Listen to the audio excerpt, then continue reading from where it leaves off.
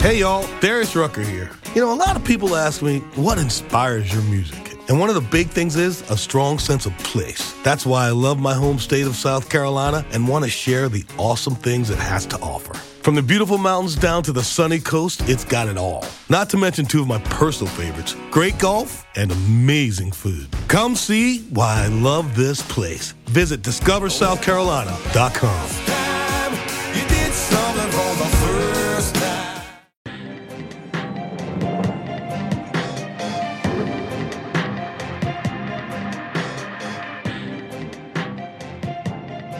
Alan Parker said, sometimes with the British film industry, it's hard to know if we're waving or drowning. Let's find out. Hi, just interrupting the start of this podcast to let you know that I've split the interview I did with Simon Rumley about his 2010 film, Red, White and Blue, into two separate podcasts. So, you're now listening to one of two.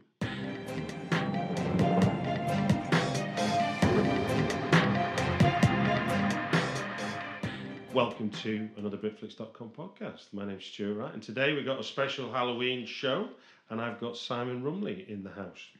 Hello. Quite literally. In the house. Yeah. In the living room. In the living room of my house. I'm loving this novelty of having people in the room while I talk to them, as opposed to this discombobulated voice that comes over Skype and we talk and I look at my laptop screen. It's quite nice. But we've not come to talk about my existential crisis of talking to people.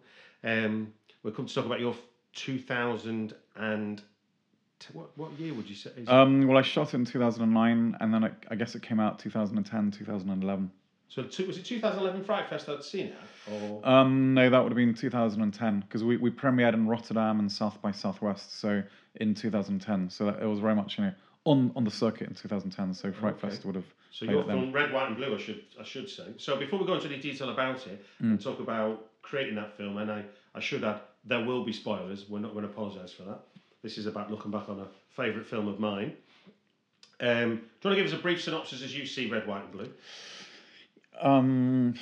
Well, I guess I've always described it as a story about three people who meet and come to a crossroads in their lives, and how their interaction with each other affects them forever. I know when we first tried doing, that kind of the synopsis of the film, it was actually quite hard.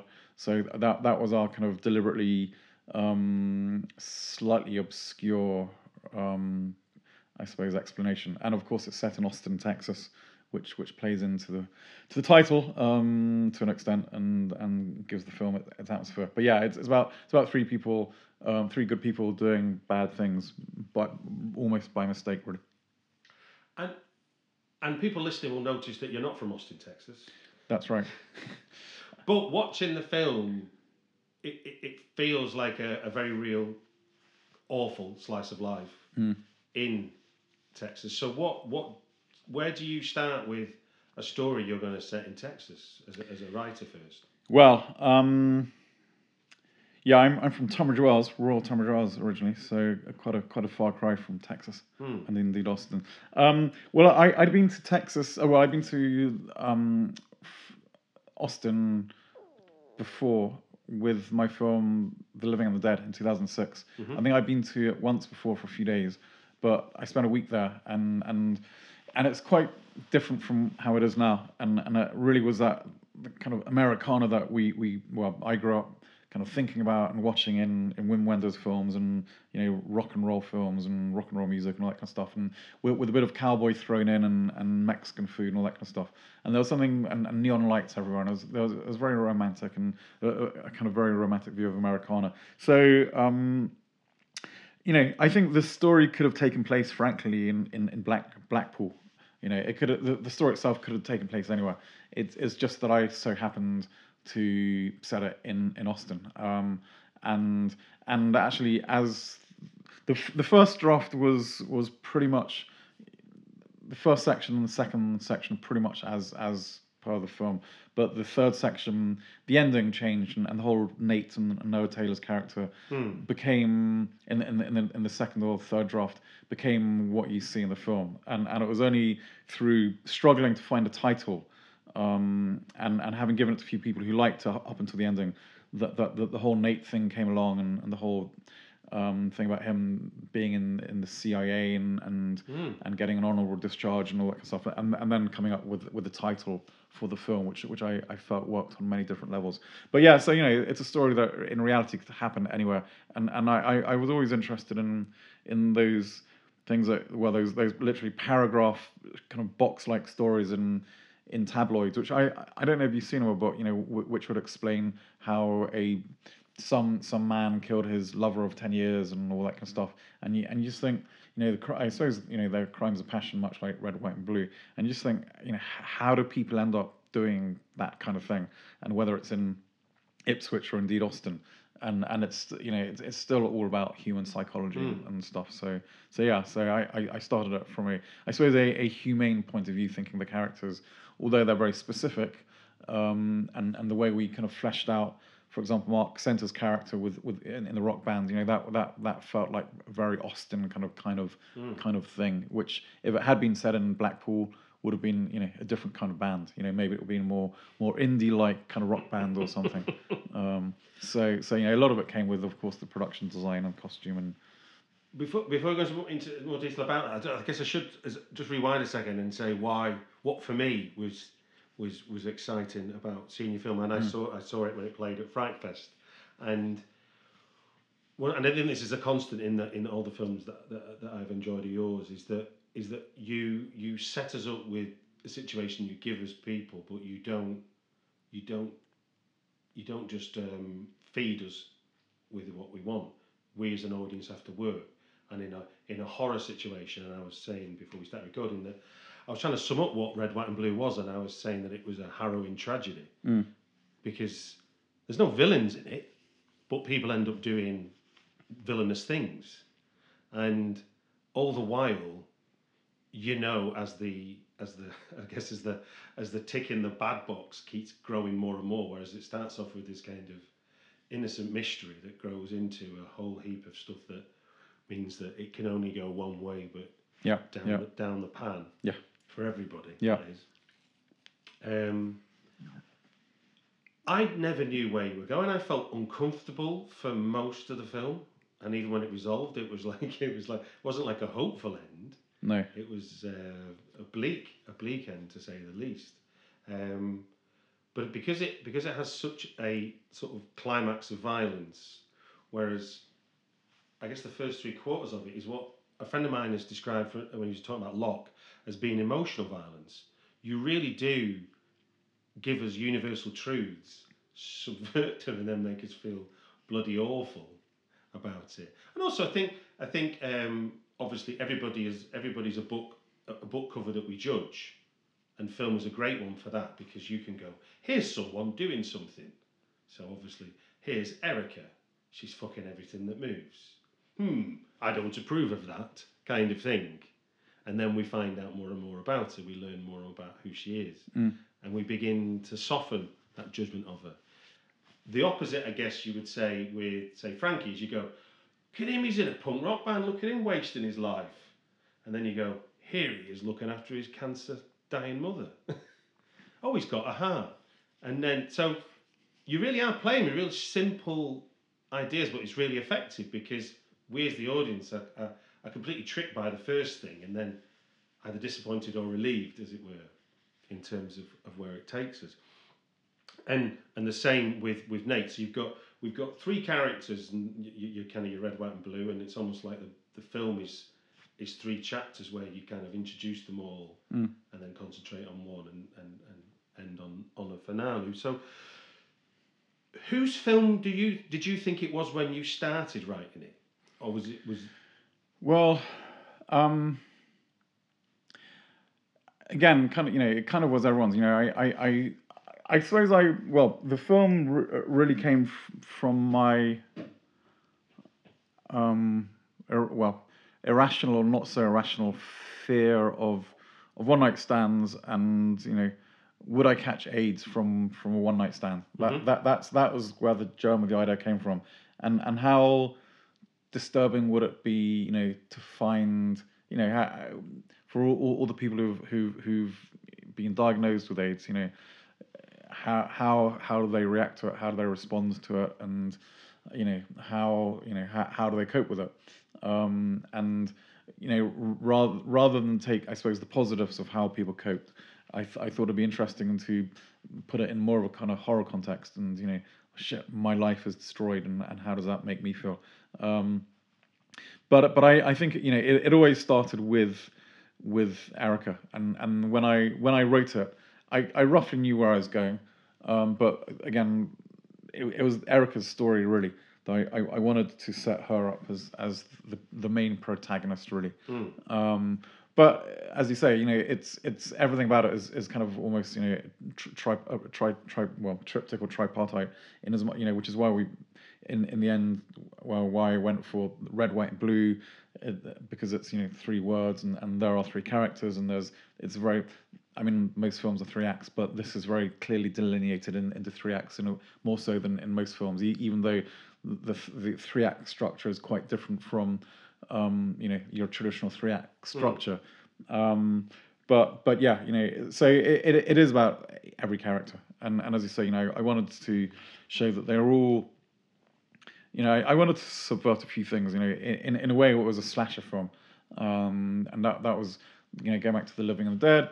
When I did that, I went around the world and people saying, is it a horror film? We're not sure if it's really a horror film. And I was going, well, it is and it isn't. And so I like the idea of continuing that and taking what is probably the most obvious kind of horror medium, which is the slasher film, and taking that and really subverting it and saying, well, it's not a guy running through a field with a knife trying to kill a naked girl. It's actually a naked girl, trying to kill some guys and not with a knife, but with her body.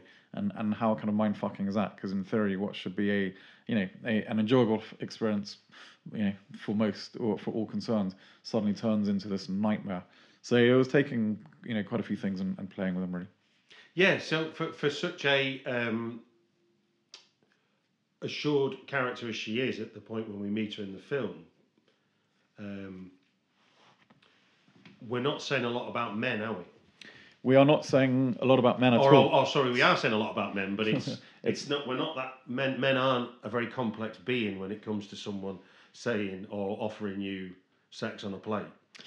No, and again, that's, I guess, as a male, you were saying, yeah, wouldn't it be amazing? And someone came up and said, hey, yeah, let's go back to your room, and then you realise that actually, the people who generally do that,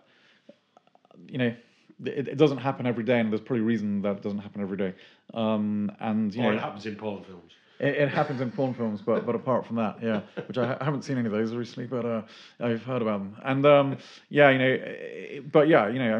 I think it doesn't, and I suppose also, she is a predator, and so she understands her target, and she wouldn't necessarily target people who she thought she couldn't, sleep with. So she does go to those. She does go to bars and just waits to be approached. And if you put a girl in a bar, a single girl in a bar who's even if she's, well, let's say a pretty girl in a bar by herself, at some point a guy will start talking to her, or a few guys will start talking to her. And the reality is, most of the guys who start talking to her, they're not going to be talking to her because they're interested in her view on politics. Yeah, or worried if she's lonely. Or if she's lonely, and her emotional well-being. They see an opportunity which they're going to take advantage of. And little knowing, of course, that she's set the trap herself. So for all the men in the film that do take advantage of her, they're ultimately the ones who are being taken advantage of. But I think there's many men, of course, who wouldn't have approached her and who indeed didn't approach her. But we obviously just focus on the ones who do. And for a role like Erica, and up until that point, sort of Amanda Fuller had some sort of mainstream TV roles and stuff that she would have been known for. So to go from kind of more wholesome TV roles to this, I mean, it's like Femme Fatale with Turned Up to 11, isn't it? In a sense. Yeah. What's your conversation like in casting there as the director with her? Well, because there's no way to dress this up, is there? No, not at all. Well, casting that film was very strange because Noah Taylor was our first choice, and I thought it was unrealistic. But then we found out that he lived in actually Brighton, and so we approached his agent literally about 3 days before I was due to go out to Austin, and said, "Hey, is Noah available? Can he read this? If he likes it, can he meet up with Simon before he goes to Austin in 3 days?" So the agent was like, "Yep, yep, yep." So we're like, "Okay, great." And so that's exactly what happened. Met him, and he loved the script. He wanted to meet me, of course. I think he watched The Living and the Dead. He wanted to make sure that it wasn't just about the violence, which of course it wasn't. And then he came back and said, "Yeah, this is actually kind of what I've been wanting to do my whole life, pretty much."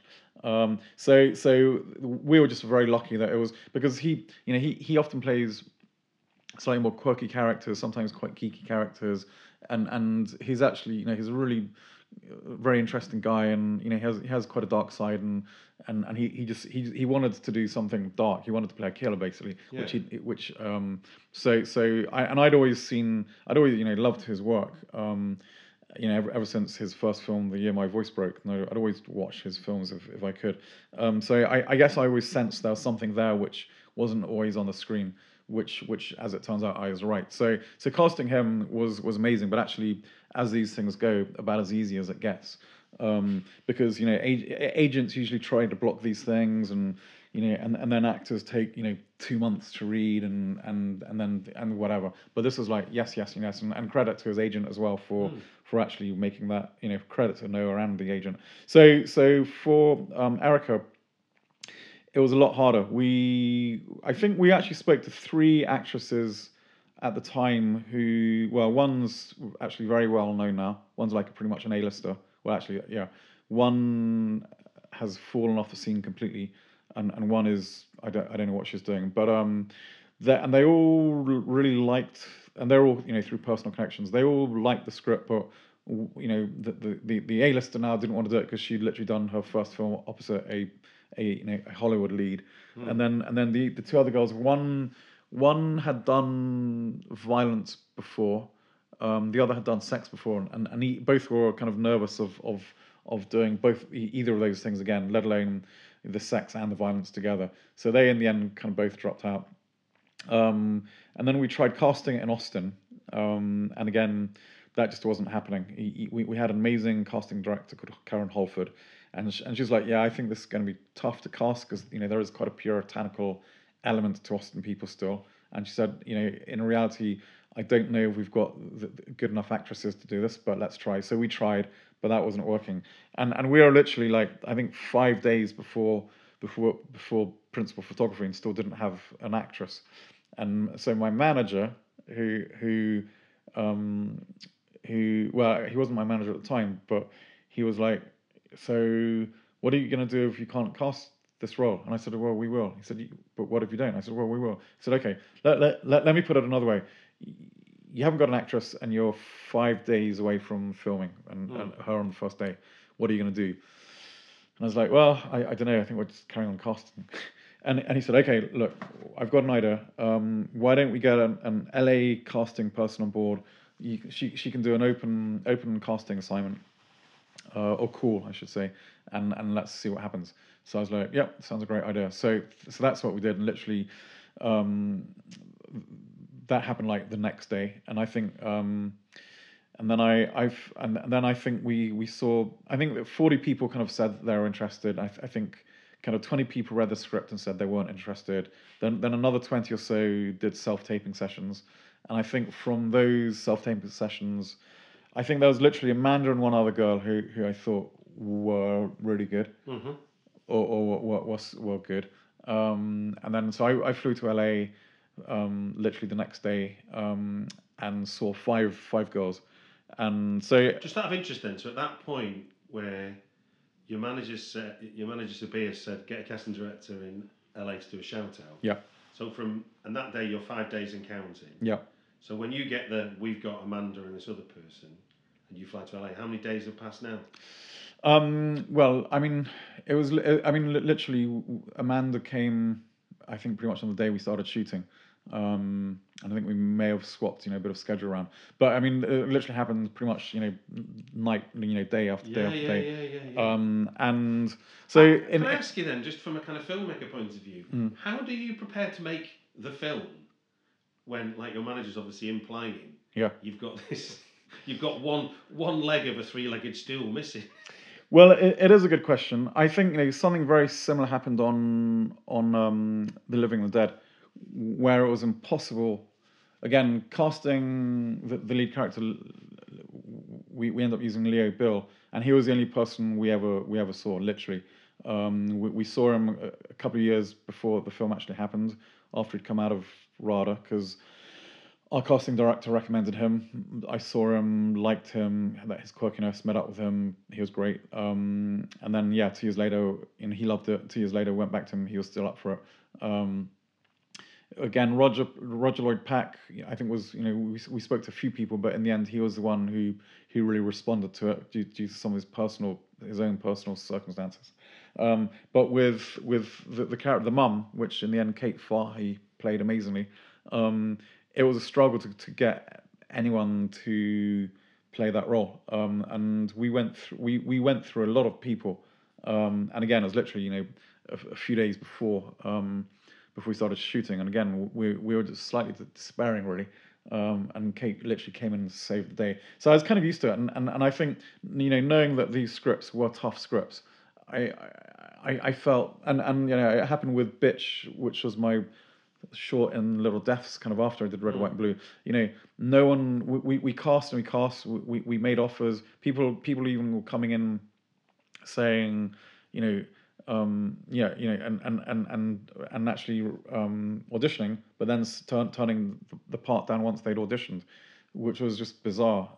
So people wanted to do these edgy things, but actually in the end most people didn't. So I'm a firm believer that in the end that the person who wanted to do this script was out there, but we just had to find them. And that when we did find them, they would be perfect for the role. Looking back and actually talking now, maybe I was being a bit kind of innocent, naive, or stupid. But thankfully that's what we did. I guess the benefit of that is you don't, with the role being such a tough role to play as Eric is you don't have that lengthy period of prep time of there being some negotiation about what it is and what you're not going to do. No.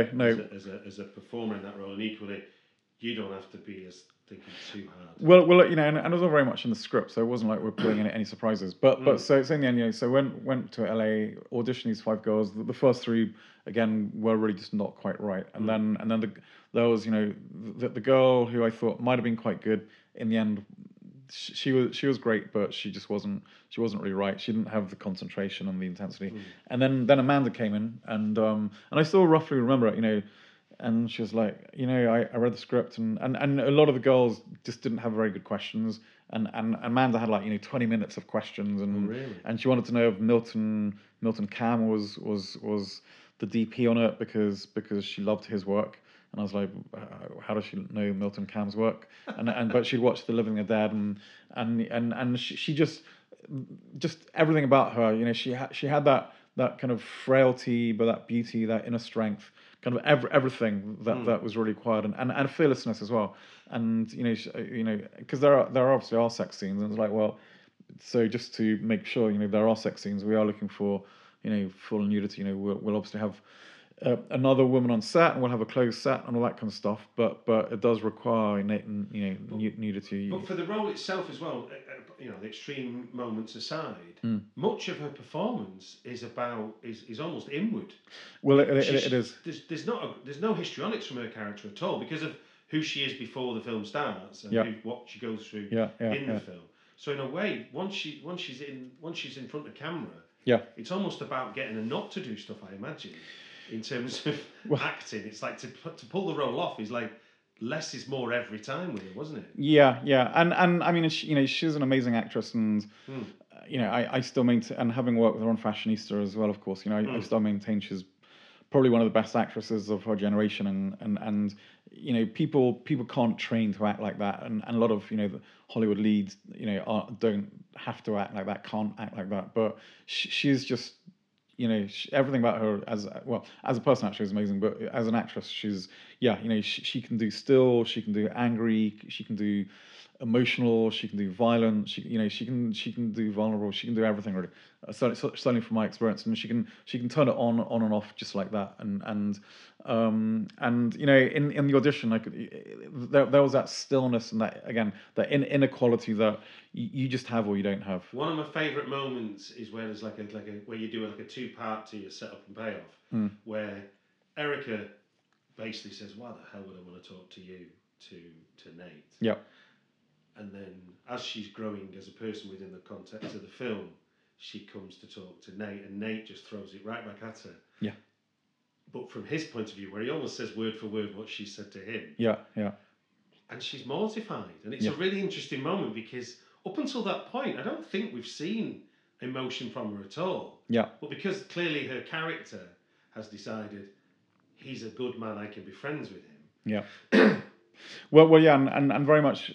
the whole point of her character is that she lives a very lonely life. She gets in this boarding house. She doesn't want to get close to people because she's already been damaged. And she's in some respects, she's the biggest nutcase you never want to meet, because she's decided that because she's been damaged, all men are bad, and because all men are bad, she wants to harm all men, which obviously isn't great for anyone, most of all her. And so I think she's very deliberately trying to be alone and away from people, which is in the film. You see her very much not interacting with other people on a kind of an emotional level or even a friendly level. And the weird thing is the two people she makes friends with, one is little Alan, who's the the kid in the playground, because she doesn't feel threatened by him, but she can pour her love out on him without thinking that he will harm her in any way. And the other, of course, is Nate, who in the end intrigues her. And again, I think she senses something in him that he senses in her, and that they're both these kind of damaged goods, but there's something about them that just kind of work. That she in the end feels works. And of course, at some point he actually protects her as well. Yeah. Now we'll get on to Nate in a second, but first I want to talk about Frankie. Yeah. Because what you're subverting already with the way that we go into a film is you've given us this ice cold sort of woman on a mission, and then you give us this male character who is like an emotional firework. Yeah. In comparison, he's open, he's optimistic. Yeah. He's really just he's obviously just full of love as far as we get from him, and then you show that even more so with the scenes with his between him and his mother. Yeah. Where was that? Where's that coming from? Because that's not a typical male role anyway. Certainly not a typical role for a man in a band. Even. Yeah. He's almost like the epitome of naivety in a sense. Yeah. Well, I mean, and you're half cruel to him.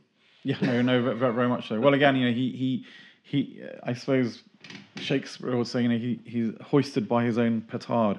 He is his own worst enemy. But does he deserve what he gets? Probably not. Well, definitely not. But I think I wanted to make a character who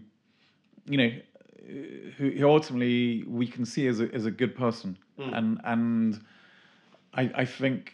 Him looking after his mother, in spite of all the kind of fieriness and the masculinity and the drunkenness, essentially like any kind of relatively, red-blooded, hot-blooded red, male of that age, he's into, drink, drugs, rock and roll. I mean, obviously not all men like that, but a lot are, but so I wanted him to be more than just that, and it seemed that loving your mother is, again, most men tend to not always love their mother, and I guess, and I mean, The Living with Dead was about me spending time with my mum who was dying of cancer, so I was very aware that I was writing another film with a middle-aged woman with cancer and her son looking after her, but And I thought, do I really want to go through that again? And in the end, I just thought, you know what, it works in the context of the film, and it's not about me and stuff. So it was, it was very much shorthand for, and it could have been his dad, but it always feels, mother and son is obviously different relationship from mother and father, and his father is in the film, and he has a kind of relationship with his father, but it's a little. It's a little less. Well, it's certainly less. I love that dynamic between the three of them. Yeah, Like mum's just dying, and she's kind of like everything's relative. Yeah. And he obviously he's now gone. I've been protecting mum since you fucked off. Yeah. And now you're back to try and give you sympathy. Hold on a minute. Yeah. This isn't your space anymore. And it's lovely. It's and the dad's got a new girlfriend, and all that kind of stuff. Who tries to be understanding, but so that was really, I suppose from a writing point of view, it's probably quite a cynical device to say, hey, even though this guy is in a rock band and he gets drunk and he does fuck around and he's a bit hot-headed and he fucks around with his employer, at heart he's, in spite of all this, he's a good person, and is a positive person, and so hopefully the audience, sympathizes with him, really, because if any person seeing someone loving their mum and looking after his mum has got to be good at least in some respect. So that's that really was the device tool, and it's tonally, no matter what film you're watching, even just in the auspices of just your film, but the idea to go from this lone shark of Erica, just going through life without any feeling. The contrast of then flipping that and giving us someone who's got a real purpose in life. Yeah. He's got a band to succeed in, he's got a mother to save. Yeah. And he's got good friends around him, and he's, everything's all right. And you really feel that shift in tone, and you kind of go, oh, bright light, I wonder how that fits in with Erica. Yeah. And then you, as the nasty writer, don't just hit it. I mean, Frankie is the epitome of that theory, isn't it? Where get your hero up a tree, throw stones at him till he falls down. Yeah. You really do destroy Frankie. Well, it's it is a slow burn film, and as a writer, it was an interesting task to do it structurally in those three very separate episodes, but also keep the momentum from because I think from when Frankie, is at the doctor's for the first time, and he realizes what's happened, it's pretty much downhill, there onwards. So although it is a slow burn, and arguably it takes 45 minutes, maybe 50 minutes to get to that point, the following 55 minutes are relentless in the like, oh my, it's not going to get worse. Oh shit, oh fuck, oh I can't get, oh my god, oh fuck, and it's and to the point that, as it's like everyone dies at the end, basically. Because you give us the last glimmer of Frankie's hope is obviously the great news they're about to get the support slot around Europe. Yeah. Quickly followed by you've got HIV. Yeah. Quickly followed by you've given your mum HIV. Yeah. And so that's Frankie's character, and it's kind of, he gets everything he doesn't deserve, but at the same time he's his own worst enemy, which is kind of a beautiful and horrible irony. So Nate, Noah's character, is sort of is kind of like he's an antagonist in the sense of how the film ends, I suppose you could say, but he's equally an anti-hero in terms of the way the film ends at the same time, because while he's the Frankie and his friend's killer, he's doing it in Erica's memory, and things he does before is in his love towards whatever love he has for Erica and her life. So he's motivated by good. Yes. But what's interesting about his character for me, and I don't think the previous times I've watched it up until the one getting ready for this, is I hadn't really, every time, I don't know, I think I've seen this one about 5 times, and before this week, and I've missed this point, because I guess when you're not writing it, you're just watching. When he says dishonourable discharge from the army, and when he goes on to give his litany of I used to skin cats and set fire to parrots and stuff, which is always the best way to introduce yourself to a woman, I find, is to tell me how many pets you've tortured, and to which obviously Eric is just like, oh, sorry, that's not good radio. That I just wiped my hand across my face. Yeah. She's got a blank stare on her face, which is to say, well, wait till I tell you my story. Yeah, You can see it going unheard, you know. You might have put your sister's pets up. My stepdad did me. Yeah. So in a sense, both of them, without saying it, create a mutual respect. Absolutely, yeah. And I think he's probably the epitome, but you do it with all of them, is that in your writing, certainly in this film, and obviously it's evident in others, is that everybody says stuff, but none of us are telling us anything. We, the audience, are having to work this out. How do you get that? How do you make sure in your rewriting you get that balance right between us understanding enough to keep going and feel the momentum, but equally not just tell us, I'm a bad man. No, I'm a good man, mate. Yeah. That kind of shit. Well, I guess it's called elliptical, I think, and it's it's and that it is a very elliptical script, both in terms of progression from scene to scene, and also from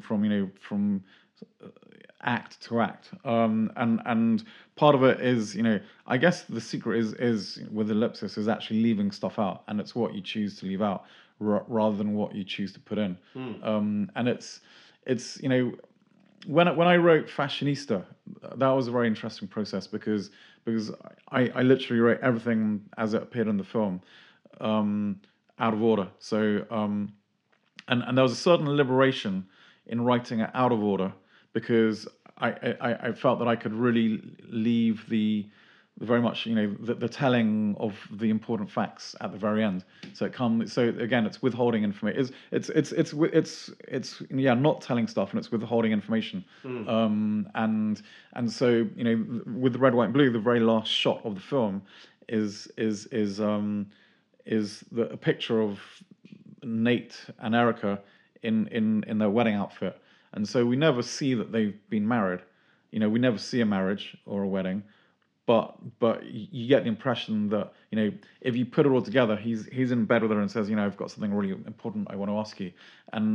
But again, these are things that probably in reality you can only get from a second viewing or a third viewing, which of course not many people do. But yeah, it's really just having that.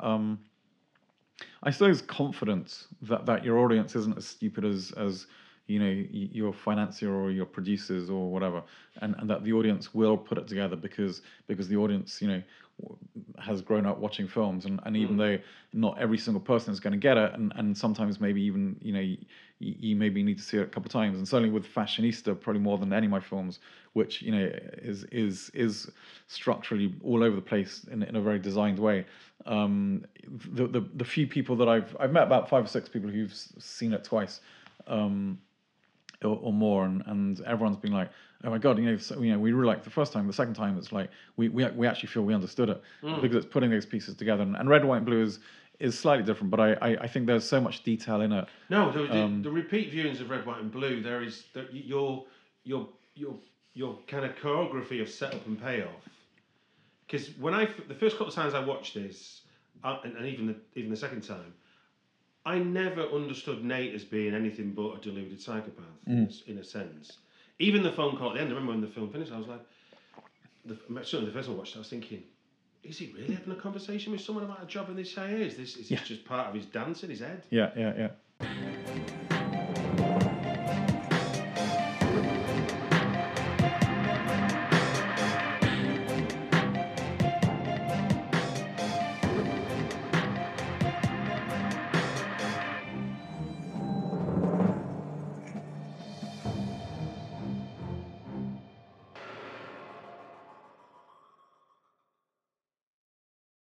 When everyone is on the same page, getting things done at work is easy. No matter what you do or what industry you're in, how you communicate is key. Everything you type is equally important to collaboration, and Grammarly can help. Think of it as your AI writing partner, empowering you to communicate effectively and efficiently so you can make a bigger impact in the workplace.